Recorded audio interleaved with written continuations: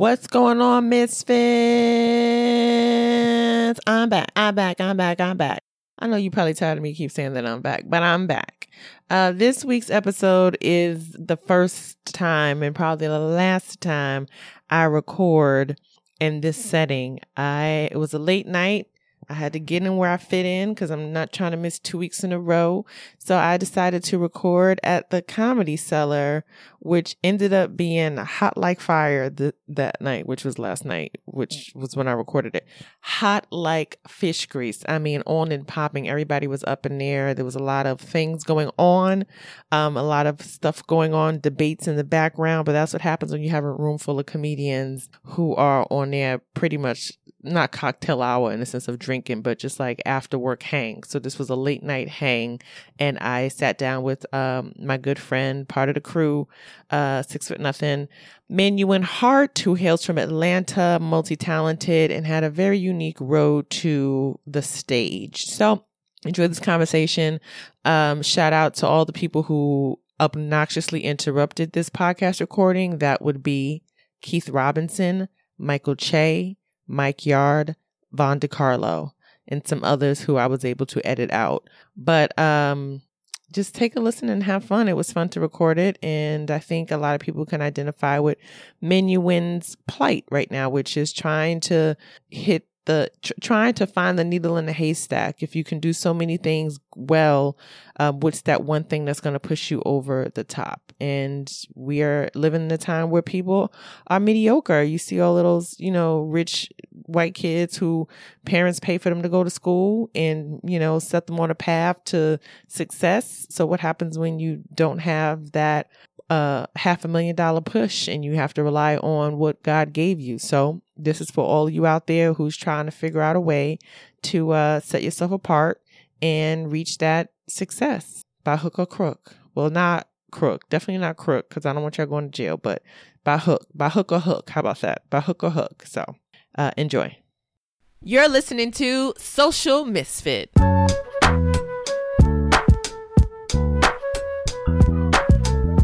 Ladies and gentlemen, welcome to another episode of Social Misfit with me, your host, Chloe Hilliard.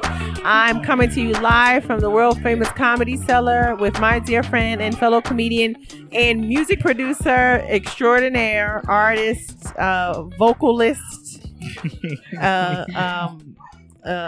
maestro, Manuin Hart. Yeah. What up? What's going on, good people? Listen, whenever you talk to people who don't know how to play instruments and someone does, they're like, you're a maestro in my mind. Oh, really?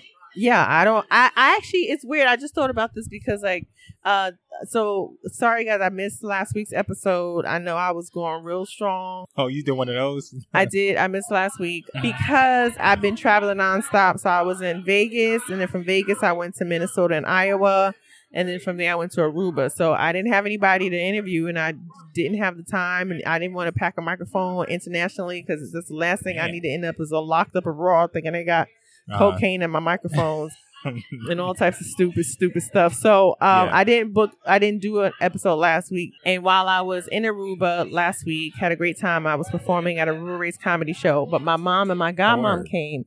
And the TV in the room had, you could log into your Netflix. And so, they old ladies. So they were like, we gonna lay in the bed tonight. You go gamble at the casino. We gonna sit here and watch a movie. I did gamble. I did win money. I learned how to play roulette when I was in Vegas. Yeah. But they watched the Quincy Jones documentary, which was amazing. Yes, I watched that documentary too. And so when he died so many times. I know he did that so many times. Came back. I'm like, this dude did. is Shang Tsung. Yeah, but not only that, like even in his 80s, he's still like writing music, like sheet music. Composing, composing. So when you think about like, wow, he's played multiple instruments and he knows how to write for multiple instruments. Like I think about. And if you hadn't seen Quincy on Netflix, it's really, really good. It's but a good one, he talks about basically like how he was on a road to like destruction as a young kid growing up in Chicago. But, he broke into like a building and they had a piano and he played a piano. Yeah. And he was like, that's the moment that changed my life. And he just learned and he was self-taught. And so those are the things that I tell myself. I'm taping my podcast. Would you like to say anything? Okay. Okay. Well, goodbye. See you. So So that made me think about like, well, what if I had been exposed to music or had access to music? Because I think a lot of times people, you don't know what you can and can't do unless you've had the opportunity. So I did recorder, of course, in school. And then, you know, I did the trumpet, but my mother was like, the recorder, yes. So my mother was like, hot cross buns. Yeah. She's like, no, you ain't going to be playing. This trumpet shit is not going to you play trumpet? I thought I was going to play trumpet until my mother was like, not in this apartment. You're not gonna be playing trumpet. Same thing for me. And I think that, but isn't that jacked though? Like I feel like a lot of black parents people like, hey, listen, you ain't gonna be banging on these pots and pans. You be like, just buy him a motherfucking drum kit. They don't want it's because the thing is, we grew up in apartments. Yeah. So it's just like this noise. Yeah. So it's like you can't. You got to worry about neighbors tripping. That's how it was with me in the trumpet. I played trumpet in high school, and it was hard for me to practice. Yeah. In the house, so I would try to practice outside, and then the police would like the noise ordinance and stuff like that. So it's like, so when I see black people like Miles Davis or like Wynton Marsalis, or I see Quincy Jones, I'm like, damn, where did they practice? No, you know why they got to practice? Because motherfuckers didn't have TVs back then. So they was like, oh, I'll like, yo, let's hear little Quincy play something for me, little Quincy. Oh, so they were the TV. Yeah, of course they were the TV. But okay, Wynton Marsalis then. It was TV when he was coming out. Yeah, but his whole family was musicians. His dad was a musician. All his brothers were musicians. The whole family, so they just jammed together. Yeah. But I feel like if you are a party of one and you're trying to like, you know, tap into your creative, you know, gifts, if you're not in a supportive environment, it's much, much difficult. Yeah. You really trying it. What do you want? What's going on, man? You just want something. What do you want? I'm not even going to say who it is, but you annoying. It's my podcast. Would you like to do my podcast? Yeah, what's it about? It's called Social Misfit, and I interview a person about what makes them a social misfit and other things. But we can set up a time so you can be on it. Just say who you are, since I'm going to keep this in because you've come here twice. I'm just listening. You guys look serious. Ladies and gentlemen, this is Michael Che, a.k.a. the black nigga on SNL. That's the intro. That's the intro. Oh, the black nigga. That's a black nigga. Yeah. I feel like it's repetitive when you say black and nigga, but you still back to say back? Yeah, back. I don't think you need both, Black and though. nigga, yeah. I saw this post on social media that someone said that the reason why black people are operating on a lower frequency is because we still say nigga. If we stop saying nigga, we'll rise our vibration, and it's holding us back when we say nigga. So they say that when we say nigga, it destroys our vibration. Yeah. What? It keeps us in a submissive place in society because we are using a word that was used to oppress us, and we're still using it, so we're still oppressing ourselves. Well, the explanation is the fact that we use it to empower now. But not all the time.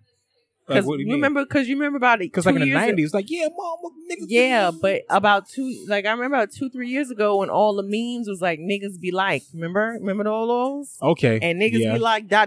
was negative as shit. Yeah. It wasn't positive. Yeah. Those pictures were funny though. Yeah. But Hadia Robinson is a fellow comedian, and she lives in LA now, and she used to have this joke about how she's like, whenever you hear like, oh, it's a bunch of niggas, it's never nothing positive. Like, yo, there was a bunch of niggas and they were shooting. It's never like, yo, there was a bunch of niggas. It is always some negative situation. It's never like, yo, it was a bunch of niggas down the street and you got a book club. You don't never hear nothing positive of them. I was like, these niggas is taking care of canaries. Yeah. So thanks to Michael Che for that interruption. That's interruption. Yeah. Okay, so let's get into your social media post. The post I picked it's basically a picture of me at the storytelling show. And the post says, I love doing storytelling shows. It's less pressure to be funny and just more about creating the story in the moment. The show was dope. Can't wait to do the next one. So storytelling shows have been around for a long time. Yeah. And the storytelling community is very different from the comedy community. Like, there are storytelling stars. Yeah, I've noticed being around those guys. Yes, there are people. They're like some Chris Rockish. There was a storyteller group called The Moth. So that was a big thing. Many years ago, there was a thing called The Moth, and they would have these shows. And I remember I went to it. I don't know if I told the story, but I know I wrote about it. Like, this is when I was still a journalist, and I wrote about it. Yeah. And I remember thinking, like, it's really difficult to tell a story that captivates the person from the beginning and end, because when people do storytelling shows, they're like 10, 15 minutes of just talking. It is, for me, it's so easy. Like, I didn't realize, like, I got invited to do one. Like, well, I've been invited to do a few of them, but every time I do one, I'm nervous about it because I'm like, as a comedian, you're always thinking about the set. You're always thinking about, okay, where am I going? What this show's going to connect to? And you want the laugh. So you up there on audience, and you're trying to get that laugh. But it's like, when I'm telling a story, I feel like an R&B singer. Really? Explain. See, but this is your musical mind chiming in. No, yeah, I'm always, everything is in rhythms to me. Within conversation, within just jokes, da-da-da-da-da-da-da-da-da-da, punch, da-da-da-da-da-da-da, punch. Just depending on what you say. But as far as when you're doing a storytelling show, R&B singers, I watch them on stage, and people are just captivated by them singing. Like, look at Bruno Mars, look at Alicia Keys. When they sing, it just comes out of them. I don't know about Alicia Keys. You know, well, I've seen her sing, and it's like, I've seen her sing live before, and she just like is. When singers, they pull it from their soul. True, but there's certain singers, especially Alicia Keys. It's like you have to see her in person to feel it. She doesn't translate on TV. Okay, I can agree with that. I mean, because that's me seeing her in person like that. But Bruno Mars, I've seen him in a lot of interviews just like singing some shit. And I was like, damn, he went through that.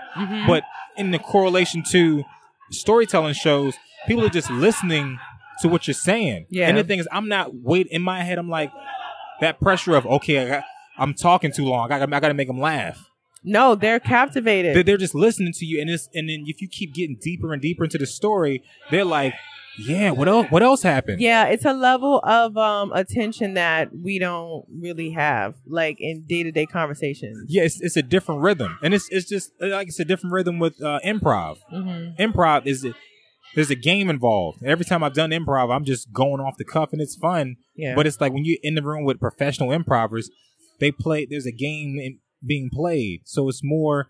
So you try to get the joke as a comic, but it's like you're not going to get the laugh that you're looking for. Yeah. The punch is going to come somewhere random.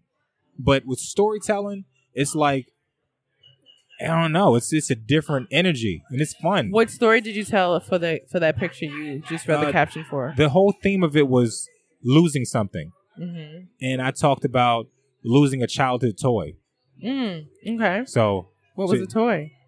It was a Roger Rabbit that I like the talking Roger Rabbit that you pull the string. Yes. Oh my God, I remember that shit when it hit the market. What's I remember that. Let me tell you, Who Framed Roger Rabbit was like one of the movies I saw. Like my mom would take me to the movies when I was a kid, and I remember being like at the end, being like, "Why can't we live in that world? Like I want to live." Yo, with the carts and the bullets talking and all that. That cartoon where like I left the movie theater, but like this shit is boring. Like I want to live in that world. Like why can't we live there? Like real life is whack. I might have to watch that movie again. Yo, oh my god, that was my toy. I talked about basically how for some reason I was attached to that toy. For some reason he was just like, you pull the string and he said or whatever. You just like my homie. And one day this my mom invited the neighbors over because for some reason she was just real cordial with everybody. We were living in New York at the time, cordial with all the neighbors on the floor. And then some new guys came up, and they came in. There was one older kid and one like a little bit of younger kid, and I was more like selfish because I was like, I don't like people touching my shit because they'll fuck around and break it. I had been through some shit before that. So my mom was like, you better share. What happened before that? Okay, well, the story before that, I had a video game that I had my neighbor. I played with my neighbor. I brought it to his house. We're sitting there playing it, having fun. And then he was like, he said, yo, can I borrow this, man? I was like, yeah, you can borrow it. How old were you? He's a neighbor. I don't remember how old I was. Yeah. But I remember the game and playing that game. It's like, yeah, you can borrow it. And then I went home and I came back the next day to play the game and get my game back. And this motherfucker moved. Wow. Yes. Wow. Exactly. Wait, like foster care moved or family this kid up was and gone. Moved? Gone. The whole family was gone. The whole family was gone. He didn't tell you he was moving. Didn't tell me. You was over there playing. You didn't. Mama didn't say y'all cut that game off. We know you gotta pack up your room. There was no sign. There was no boxes. There was no empty room. It was crazy. So next day I showed up and I'm knocking on the door and I look in the window. Nothing there. Car gone. I'm like, Where the hell he go? Meaning, was it really the next day? Legit, like Yo, the next it was day? legit the next day. Straight up. I remember it. I remember waking up and being like, Yo, in I the think house. the saddest part about that is like you realize he wasn't your friend. He didn't even tell you he was Yeah, that too. moving. So I lost a friend and I lost my game. What's his name? Call him out. I don't know his name. I don't remember. Oh, you blocked him out. It was a blocked out memory. So from that point on, it was all like, no, you don't hold my stuff. I put my name on everything. So that was the energy I came into this situation with. But you have a brother, a younger, older brother. Younger brother. Younger brother. Did you He- share with him? He wasn't born at the time. I mean, me and him, okay. man, we cool now. How many years apart are you guys? My brother's in he's 20, 23, 24. Brother's in his 20s. Oh, he's young. Yeah, he's young. Oh, okay. Yeah. I was basically an only child. Yeah. So I didn't have to share. Plus, I was a girl. Like, girls don't really. No, have my to share sharing that. came from the fact that situation happened and I just didn't trust people. Of course. And so my mom, she was always on me about sharing and stuff like that. So fast forward to this Roger Rabbit day. This kid shows up. So, oh, it's nice. Oh, it's Roger Rabbit. Roger Rabbit was popping. Oh, it's nice. I was like, yeah, that's nice. And I put it behind my back. Like, yeah, it's cool. My mom was like, if you don't, she knows she did the thing when she talks to her teeth. If you don't, sure. I was like, all right. So I let him see it. I let him, and then he saw the pull string. He was like, oh, you just pull the string and talk. I was like, yeah, he talks or whatever. He pulled the string as if he was falling Hulk. to the earth and it was a parachute ripcord. Like he pulled the fucking cotton and the voice box came out of Are the you bag. for real? It was like it didn't come all the way out. It came like to the surface. Oh, yeah. Because, it was always a little pouch. It was always like a little Yeah. Velcro pouch. Yeah, it was in the, so that, and it was just like I'm standing there looking at him kill another friend of mine. My aunt is like, I can fix it. I'm like, oh, you can fix it. And it was just like, it was anger. Was this kid like a special kid with like superhuman strength? No, he was just a teenager. He was like, oh, I'm sorry. Like, he apologized. But in my face, I was like, I want to scratch his face. I want to hurt him. But What thing? he ripped it. And then I guess he was holding his nose at the same time he pulled it. So the nose is crooked. So Damn. the nose is crooked. My aunt tried to fix it.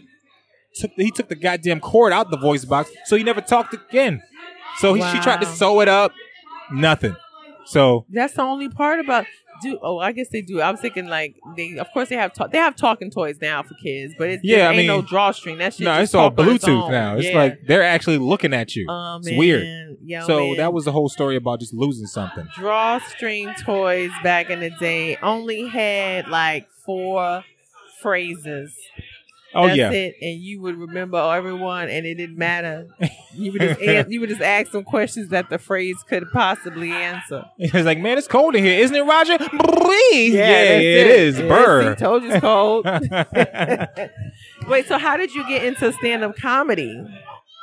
Stand up. I would say I started in high school.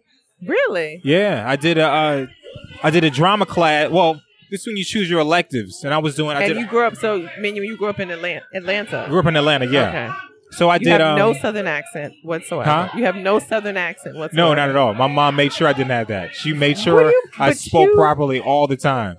So Wow. yeah, my mom, she be on me about that. My mom, her accent is gone now. Really?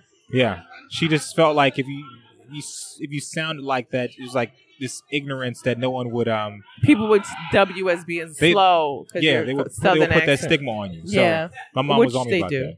So but yeah, drama class. Well, you choose your electives. I chose art. I chose ROTC. I was in gym, and then I was like acting. All right, cool. I like movies, and I did acting. I did acting class, and I remember doing some scene, and the way the teacher described it to me is the fourth wall. You can't break the fourth, so you got to imagine yourself. You're in this moment, and I took it too serious, I guess. And she was just like, "Bravo, great acting!" And this is like a all white school. Well, basically, this is what it was. You have minority to majority was the name of the program. M to M. M to M program. So I lived in College Park, and what they did was they shipped black people uptown to like the white schools. So I'm acting in this school, so they're like, so she had this Black History program. She was like, I did a Black History program. I want you to come do it, and I want you to read this monologue. So this is the school that you get bused to. This is the drama teacher at the school. This is drama teacher at Roswell High School. Where you got bused. Where I got bused to from College Park. Minority to majority. M to M program. Let me tell you something. That name would not fly today. but people will be so hot. They be like, what the fuck you mean minority majority? I think they dissolved it as of now. Of course. Well, yeah, they got to call it something else. Give the black kids a shot. Maybe that'd be the name of it, but it ain't gonna be no majority. No, they call it like magnet program or something like that now, probably. Mm-hmm. But she had me read this monologue, and this is funny. I kind of knew about stand up because my mom used to watch Def Jam late at night, but she wouldn't let me see what she was watching. I would just hear her dying laughing, and I would hear it, but I didn't know what she was watching, so I kind of knew about it. But the monologue she gave me, she had me read it, and I was like, this is not funny. And she was like, I was like, you sure this is funny? She was like, yeah, it's proven. I was like, who wrote it? And it ended up being Chris Rock that wrote it. Really? It was I forgot what monologue it was, but I was like, can I do my own thing? She was like, if you want to. So what I did was I used to sneak and watch Def Jam, and I just kind of took some of the jokes and made it like high school. Yeah. And then I was like, I want to do a stand-up comedy thing. And then she let me do it at the show, on the Black History Show, and people lost it in there. And that was like my first, it was scary because I was like behind that curtain and they call your name, you walk out there. And it was like that bug. And then I think we did 3 or 4 shows that day. And then we did like 3 or 4 more shows. Oh yeah, that's what I remember about school. It's like you had each grade had their own assembly. Yeah, so you had to keep doing the show. So you had to go back again. So I was like, yo, but you got to miss all your classes that day. Yes. That was the best. Yeah, I got to miss all the classes. Mm-hmm. I got to go to all the lunches, hanging out. Yeah. So what you doing today? I got another show in about 45 minutes when this bell ring. I gotta go back. Yeah. So I was a celebrity. So did those shows. Then they had me host the talent shows. Oh, I did that too. So, and then the next year they let me let me get more freedom, and then I wrote the next one, and I started. So I did it from then on, and then the last year didn't go too well. But who did you offend? No, this is what happened. The last year, I wrote it, and it was basically supposed to be like I remember it because it hurt so bad. Still, it was going to be it was going to be a time lapse. Basically, it was going to show like Martin Luther King doing something, and then show and compare it to now. It was going to go back and forth. Yeah. And for some reason, some of the ideas the teacher didn't like, so she was like shutting down a lot of my ideas. Mm-hmm. I was like I didn't understand why she was shutting down this idea. Yeah. And so she was getting. I was like, all right, well, I guess I'm not doing the show then. So I stepped away from it. I stepped back. And then a few other people was like, yo, if you're not doing it, we not going to do it. So some people stepped away. I was like, all right, cool. And then what happened was, the next thing you know, these motherfuckers went back to practice, and they left. People do that. They act like they with you, and then they because they wanted to miss class. What you mean? Why? So what happened was, I came back. I was like, look, I'm sorry. Maybe I was out of hand. And she's like, no, this is a lesson. And she would not let me do the show. So I had to sit and watch my ideas, which they changed and altered on stage. Was it good? No, it was horrible. Well, it's better than because they didn't do it like I was saying they should do it. But they had like a step team, and it was so many. Why do black people love putting step teams in everything? No, first of all, I didn't put the step team in. I know. She put the step team in there. No, why? That wasn't my idea, but. Our ancestors did not die. So we can stomp and clap to rhythmic songs? No, at all. No. Anyway, that shows you that I did not go to a black college because I'm like, y'all with the stepping shit. I need to stop. It's annoying. So I did that. And then I got heavy into production and doing music at the same time. And when I left high school, I had like a bunch of people in the neighborhood. They were like, yo, you still doing that comedy thing? It was like, no, I'm doing music now. Mm-hmm. So they kept saying, I was like, you know what? All right, cool. Let me go to a comedy club. So me and my homeboy from high school, we went to a comedy club. It was Uptown. Mm-hmm. And Uptown Comedy Club in Atlanta was, super black. Mm-hmm. So. Still is, yeah. He went up and he did horribly. I mean, they oh my God, they booed him. I'd never seen that before because remember I performed in front of high school. This is like a new comic night. This is like an open mic. They booed him at the open mic. I guess it was open mic. I feel like it was a show, and then they had like the New Jack section. I think that's what it was. And it was like I had never been. I've been people. They love you, so you stand in front of people that hate you. I was like, what? So he went up there and they booed the shit out of him. I mean, they just. And then the host, I think it was Shouty. I think that was him. I can't. Don't quote me. It was one of those black hosts who was like, "Hey man, you next." I was like, "Nope," and I left. What? That could have been your moment. Nope. I left. I did music for years and years and years, and then one day I was at this show I was DJing, and they had a comedy show afterwards, and I was like, "Oh," I said, "How do you sign up for this?" And the guy, it was at Star Bar in Little 5 Points out in Atlanta, and he was like, he's like, "Yo, just hit me up on this day at this time, and I'll get you on." He got me on, and then I did it, and then from then on, it was just like. I just kept doing the shows. I just kept doing that one show, and then from then on, it was just like, just spiraled out. And then you moved to New York.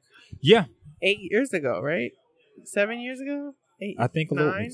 I think I got here 11. When did Patrice die? I don't know. Before I started doing right when I started doing comedy. So I say that's the marker because when I got here, I wanted to meet him, and then I feel like I got here 2011. Well, what made you move here? It was just the scene in Atlanta was just. But you moved here with the intent of comedy or music? Yeah, no, it was comedy because music had got crazy because I had gotten some stuff on the radio and I was in the studio with a lot of cats and it was just like, I don't know, music kind of lost its luster a little bit for me. And then also I saw Prince. He showed up at a jazz club in Atlanta one night, and when I tell you he played every instrument. He played everything. He just picked up stuff and just killing it. And I was like, I'm on a drum machine? I was like, I'm on a drum machine. I'm sampling stuff. I'm on the records. And this cat is picking up pianos. I mean, he's playing piano. He's playing the saxophone, guitar, bass. And that kind of just messed my mind up. And seeing that and just the industry. And then cats wasn't trying to pay me. And it was a bunch of racism at one job I worked at. Because I was an engineer at this one spot. And she used to have cops come in there, and he used to be cursing on the mic. And they was what the cops were cursing on the mic. Look, this is the setup. At this point, I was working at I was doing intern stuff at Sankonia and other stuff, but I needed some steady money coming in. So my homeboy recommended. He's like, "Yo, this one chick." He says it's a weird gig, but she pay you real good. So I went in there. Basically, the booth, the window is all black. They can't see you from the other side. She's like, just prepared. People come in and say some wild stuff. She said, "You cool with that?" I was like, I've heard a lot of crazy stuff. She's like, "All right, I'm just letting you know." So these cops would come in and they would just put on like a rock instrumental and they would just be like, nigga, motherfucker. They would just go in. Oh, so they just it was just like a. It was like a release form. Oh, it was like just rent the studio just to go off. And then she's looking over at me like, "You're all right?" I was like, "I guess I'm cool." And I would just be like, so how was that? I'm like, "Well, you were kind of beating the last 3, but I would have to tell these guys." And like, "Oh, okay, run it back again." Nigga. I was like, and then they would just get a CD of their song and on their way out. They would get CD and they would ask me for feedback. I'm like, and they had no idea that you were black. No, I had no idea. So because your mama made you talk like that. Exactly. So it all came in handy. Went full circle. So yeah, I had kind of lost the luster for music at that time, and me and my business partner, we had got a big situation, and so when I came here, it was just straight comedy. So, but you also were a hairstylist. When did you figure that out? When did you fit that in? So just to rehash, you were a music producer / engineer. Then you started doing comedy, but then at the same time you went to hair school, got your degree, got your license, and was a licensed cosmetologist in Atlanta. Yeah. How the hell did that happen?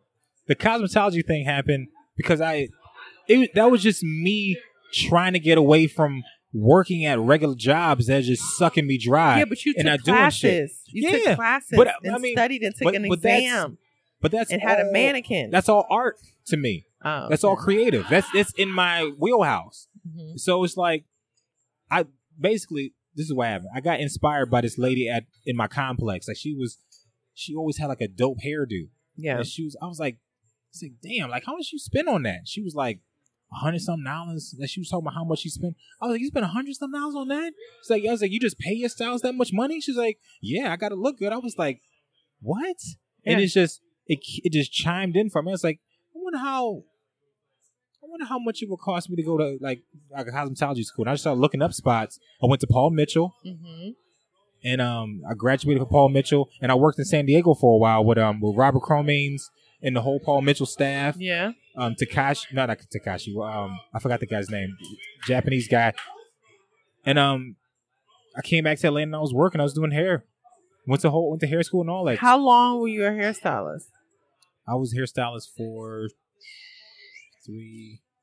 Well, actually, I went to barber school at first, and then that went total south, and then I ended up in Paul Mitchell. But I did hair for 4-5 years. Do you miss it? Kind of, sort of.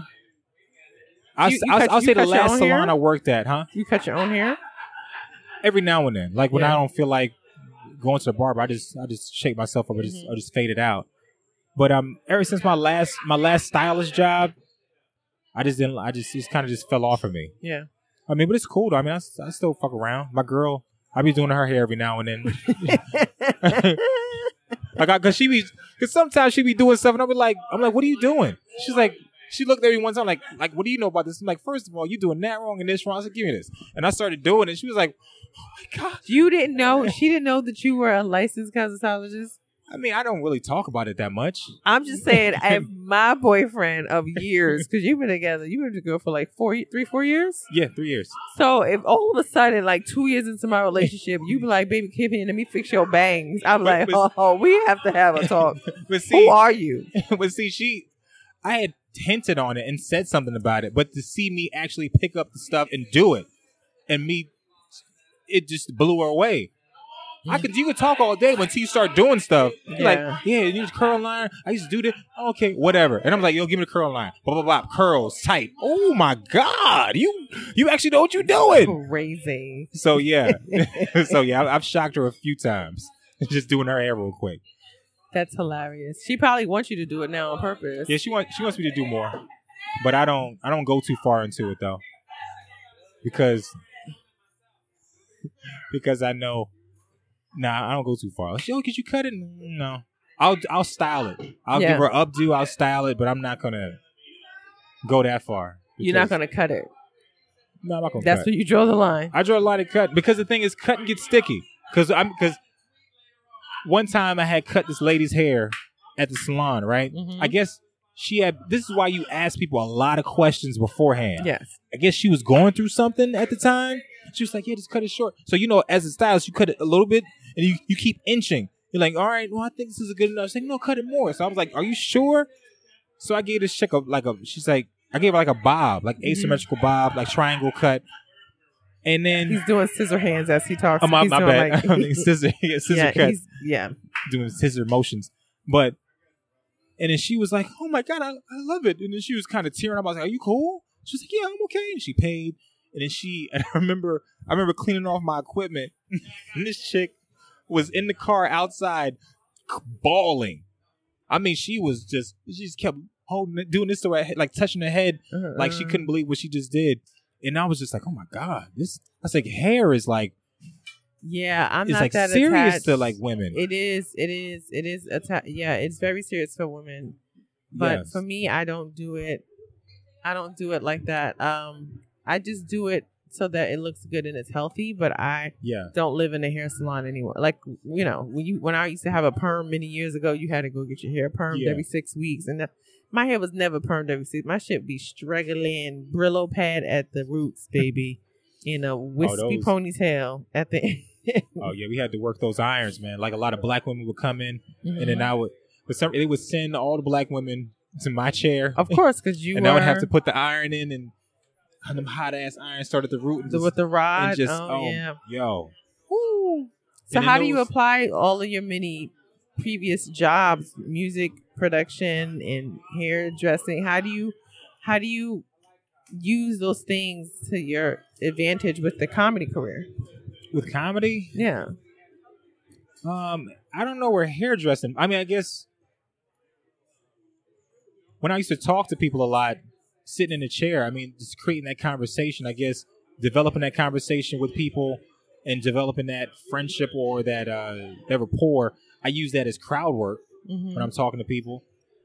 Music, I mean, it's always a rhythm with jokes and beatboxing, there's sounds, and there's me. I'm always doing these giant act outs. Because when I do act outs like that, I feel like I want to bring people into my mind and what I'm trying to show you. And I feel like the best way to do that is through sound, movement, and just bringing people in. So I feel like maybe that's how I kind of bring it all in. I mean, I like the suggestion you gave me earlier, so I might start trying to figure out how to bring more music onto the stage with the jokes. Absolutely. I think that'd be dope. The idea of being one thing, especially when that's not like who you are innately, it's a disservice to yourself because you end up missing out on all the things that make you unique.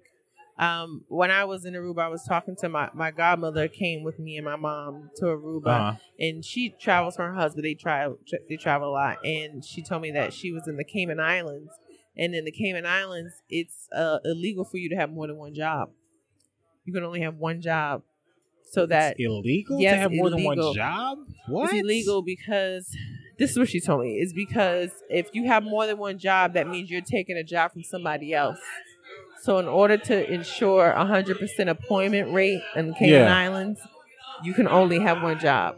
Wow. Can you imagine?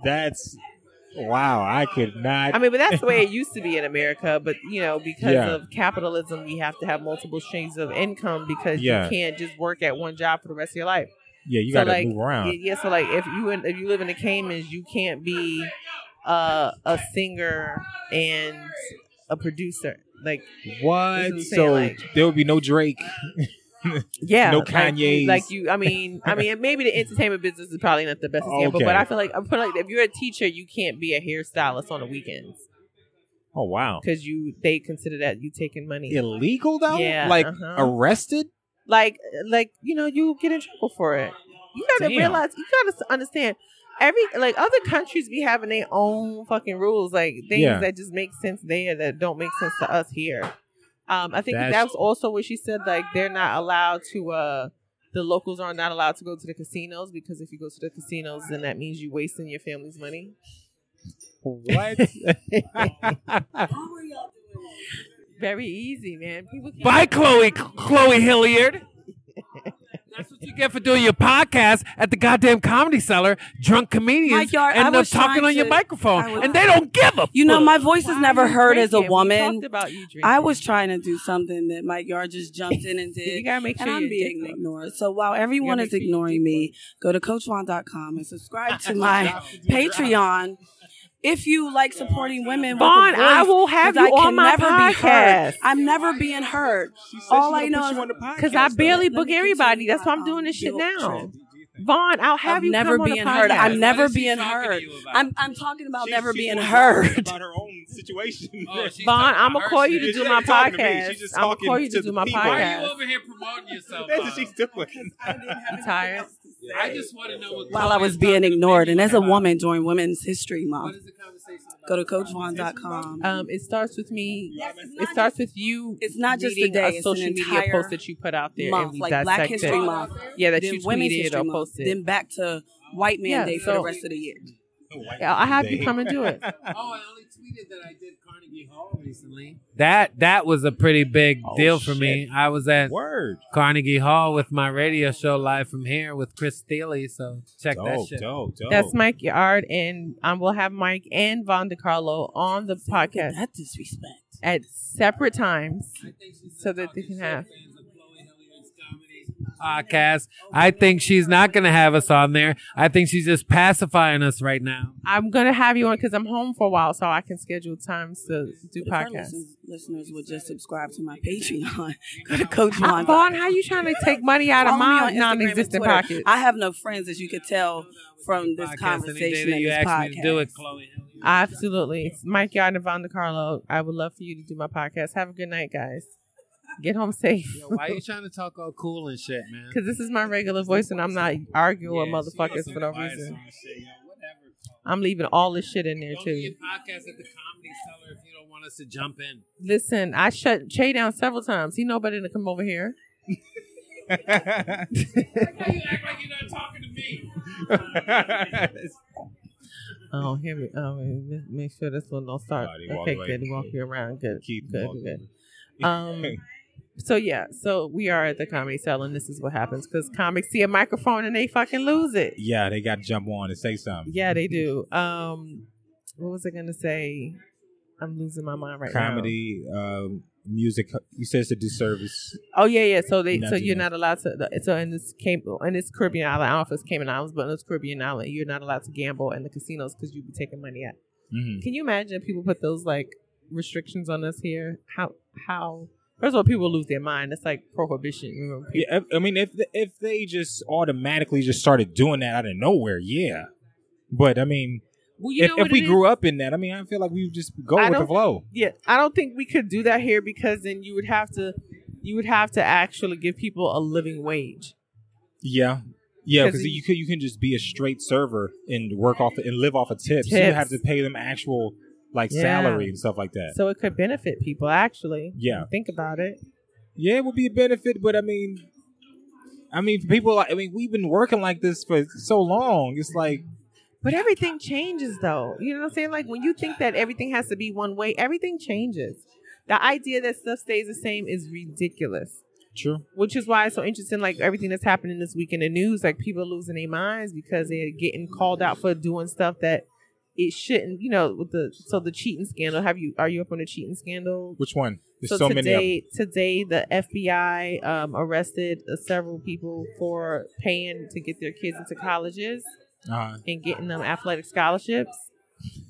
Don't you press this button. Get out of here. Both of y'all, get out of here.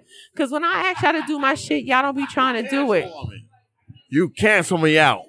Keith Robinson, I did cancel because I had something better to do. But I'd love to have you on my podcast.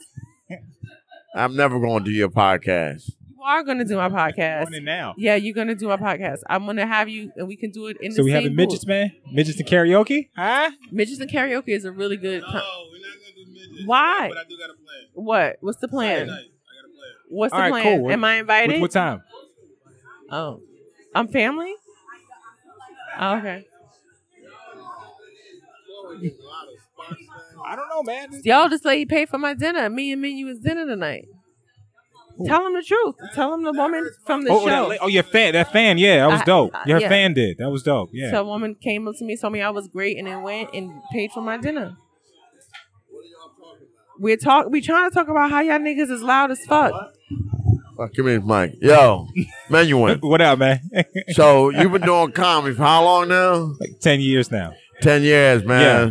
It's been a long journey, man. You doing good. Everything is going good for you. Pretty much. I mean, it's going all right. Could be better. You working, right? Yeah, kind of, sort of. Kind of, sort of. We want to change that kind of, sort of to hell yeah. Yeah, that's what I want to change it to, but I'm being honest right now. And Chloe. I said Chloe. I only got 2 microphones, and he took my microphone. This is what happens when you're around. First of all, also, what time is it? It's like at least 2 o'clock. It's 1. It's 1:30 in the morning when we're taping this. I'm gonna wrap it up because I don't want no more interruptions. You said be doing this the Aruba thing, and also be a disservice for me not to do all these things together on stage. Yeah, absolutely. So I mean, because you like you said, you have so many things to pull from creatively in how your brain works. What ultimately do you see yourself being as far as like your comedy / music career? Like how would you perfectly put all of these pieces of yourself together? Like, how do you see yourself in the future? Yeah, in the future. Like your goal, your goal of getting into comedy was to see yourself do what? Like when I started taking comedy seriously, I was like, my goal is to sell out theaters, to like be that little speck on this huge ass stage with 3 tiers of seating. Yeah. And I want to be able to send a tweet out and be like, I'm going to be at this spot at this time, and it's sold out. Like that's my goal. I would love that. Is the conversation to be like, yo, she's one of the greats. Yeah. Not like she's a good female comedian. It's like no. She's one of the I would like to be in that space of just being like, this dude is just amazing, just creatively. I mean, like I said I told you, like I would love to have like orchestras and marching bands just in the room, just when I'm doing my comedy. I'm some type of storytelling, something. I don't know yet. I mean, I'm really.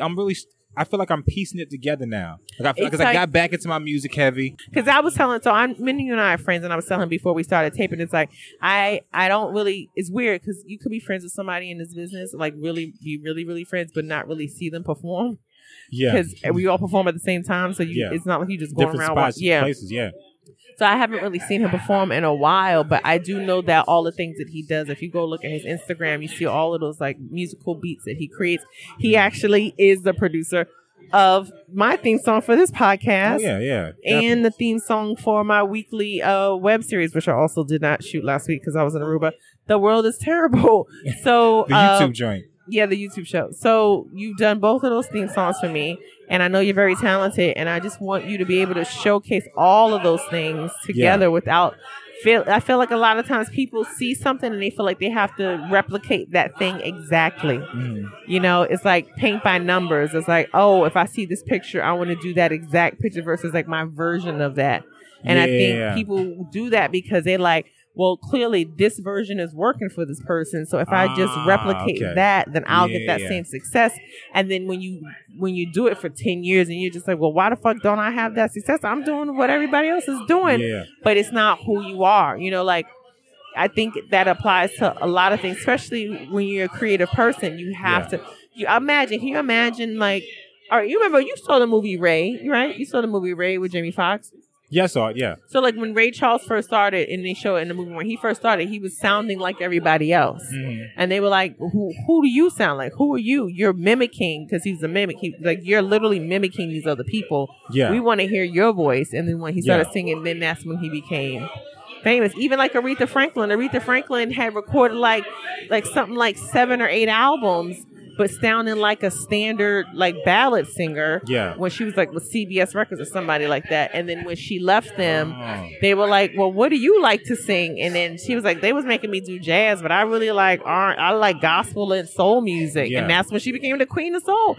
But they don't give people that many chances, that long a time to like figure it out. I think comedy works differently because we are our own bosses, and you can perform as long as you perform. Yeah. You know, like even if you're not getting in booked at the places you want to be, you can still be on something. Like you'll be on somebody's show. Yeah, you'll perform. Yeah. So it's there's nobody. It is the best thing about what we do is that there's nobody who can tell us to stop. You know. There's no one that can make you quit. There's no one that can, like, you may not get the gigs that you want or be in the clubs, but you can always still perform as long as you want to perform. So I think you should perform under the ways that you. Maybe that's what's going on, man. Because I've been feeling weird about just like I feel like I was like something's not working, and I don't understand why. And I feel like kind of like with Richard Pryor. With Richard Pryor, he did. I mean, Cosby was the dopest thing in that time, and he was just like doing stories and being like Cosby. And then one day he was just like, "This is not me," and he just he ventured off and did his own thing. He lost his mind in Las Vegas, had a mental breakdown, and was swinging from the chandeliers, and disappeared and went to San Francisco and did a shit ton of drugs. And stopped wearing those suits and stopped trying to talk like Cosby and came back with a vengeance. Yeah, he came back hard. Yeah, and I'm not gonna do that, but you don't need all the drugs and the chandelier swinging. But I think you should tap into your experience. Tap into your. I mean, from what I've seen, I don't really remember you talking about like your family, your upbringing a lot.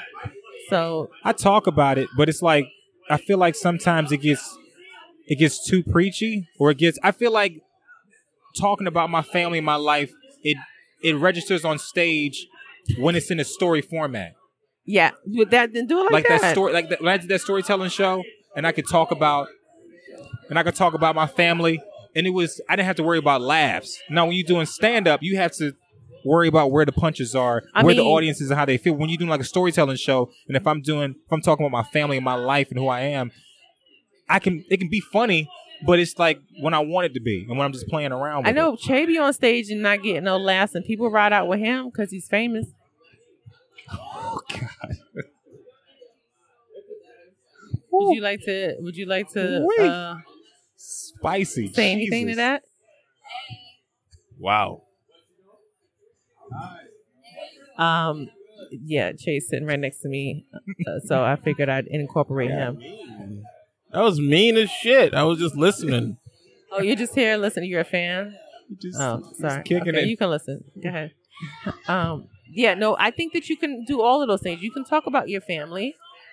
But I mean, when you're comfortable. To incorporate production, I mean, me making music and incorporating that production with family, with comedy, and all those things on stage is just... Yeah, you can definitely I think it's a dope combination. It's I'm just thinking in my mind, like, how would I make beats on stage? I'm going to do a Kanye West. Absolutely. You can do whatever you want to do. You can do whatever you want to do, because that's the great thing about this medium. It's like, it's some people are purists. Some people are like, you have to do X, Y, and Z. But fucking, what's his name? Was smashing goddamn watermelons on stage. And he was a top stand-up. Yeah. He was a fucking, you know what I'm saying? When you Carrot Top. All his damn But Carrot Top, I've heard he's killing out there in Vegas with those props. Yeah, bro. No, but I'm saying it's like when you think about trying to adhere to what the norm is.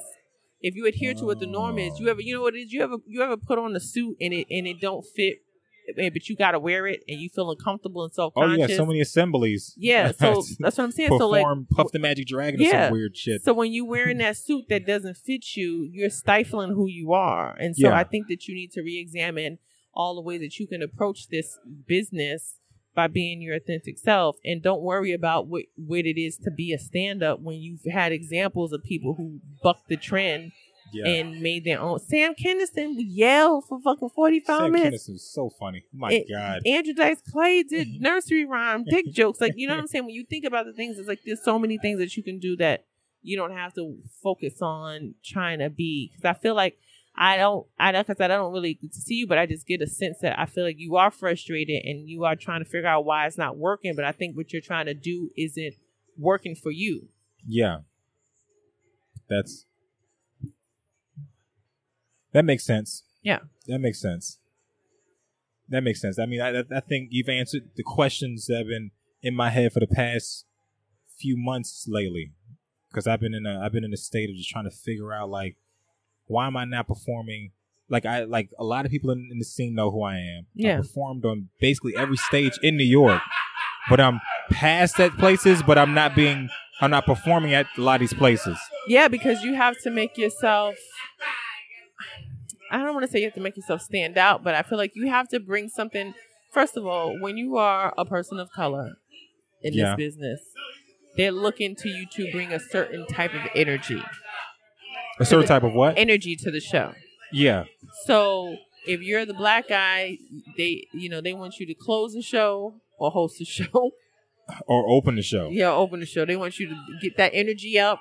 Or they'll put you in the middle. Yeah, to get that energy up. Get the energy up. And, so certain things that they expect, like when they're doing a lineup, they're like, okay, well, I need this person that's going to fit this.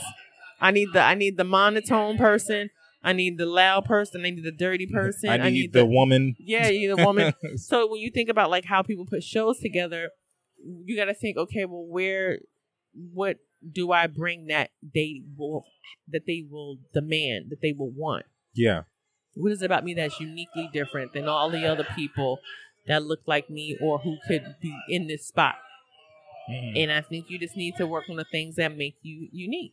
Yeah. I mean, being funny is hands down it, but I feel like it's like one thing, like one little measurement is off. You know what I'm saying? Like I feel like one little thing is off that you just need to hone in on. Yeah.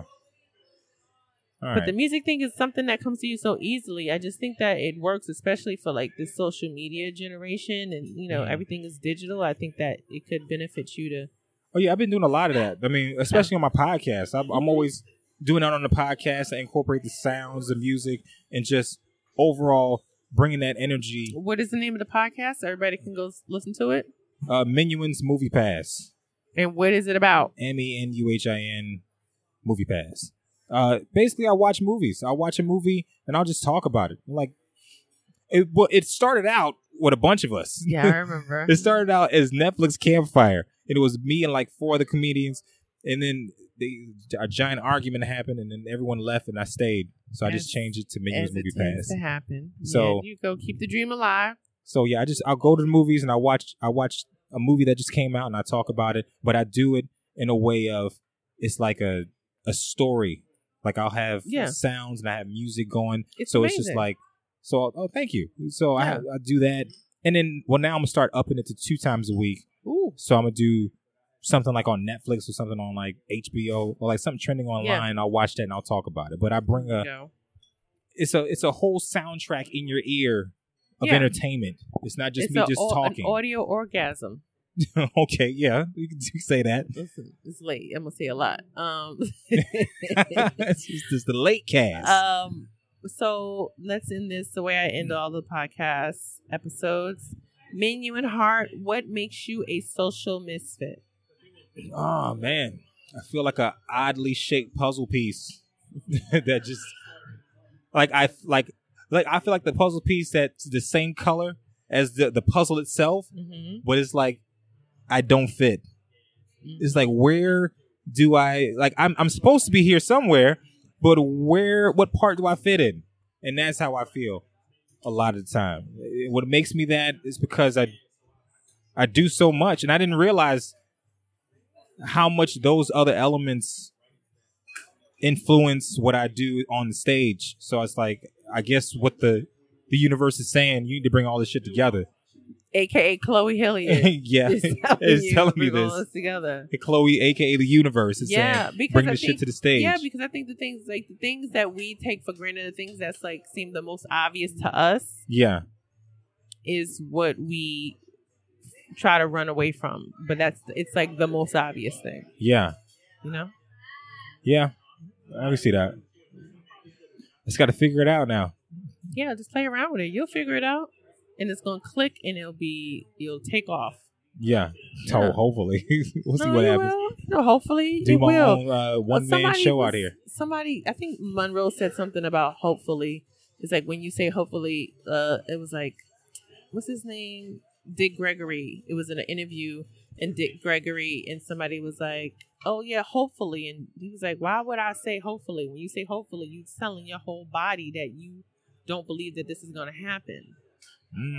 So when you say hopefully, you already undermining the possibility. Yeah. So I'm trying to eliminate hopefully from my vocabulary. Okay, well, I will be doing this then. Yeah. It will happen. For real. Once I figure out the combination, because it's all a puzzle. It is. Once I figure out how to get that on the stage and how to piece that. What I would love to do is, just before we end the podcast, I would love to have one violinist and maybe a violinist and a cello, and just I started with one violin and just have them, because violins strings have this way of moving emotions around, and if you have one string, one violinist, and I'm doing doing a bit on stage, and just to have them move, like fluctuate with what I'm saying, I think that would be dope. Yeah, but listen, I mean, you got to find a violinist, unless I'm gonna play the violin. No, people have pianists. People have, it's like, when somebody has a one-man show and they have a pianist. Yeah, but I gotta find them. Meeting people sometimes, man. Listen, they just be You are socially awkward. Yeah, because you live in your head. I live in my head. Yes, I do. Yes. Yes. So you just need to be able to articulate the things that you want and be a little bit more sociable with people. Yeah. Everybody ain't gonna kill your Roger Rabbit though. Let that barrier down and embrace opportunity. You right. Let's go kill your Roger Rabbit doll. Well, thanks for joining me. I know thanks for having me. A lot going on here, but this is our life. This is what it is. This is the dream. We're living the cellar. This is the seller. Miniman, what can everybody follow you at? What are your handles? On Instagram is at MHART number 3000. That's on Instagram. My Instagram for my podcast is MMPass3000, and my podcast is Minuan's Movie Pass. It's on Spotify, iTunes, SoundCloud, Google Play. It's on a lot of different networks, so check me out. And you can check me out. Go to ChloeHilliard.com. I just have a brand new website built. Yes, I do. ChloeHilliard.com. New website. And you can also go to FYourDiet.com. That's for my book, FYourDiet.com. Fuck Your Diet. It's coming out September. I'm going to be talking about it from here until September because I want everybody to buy my book. Thank you, Minion, for joining me tonight in the booth. Thanks for all of the comics who so rudely interjected. And I will have episodes of each and every last one of them because now they're on record saying that they're going to do my podcast. It's always a pleasure chatting with you. Thank you so much. I appreciate this. You're one of my dearest friends. Thanks, you guys, for listening. Have a great night. I'm going home and going to sleep. Bye-bye. Yeah.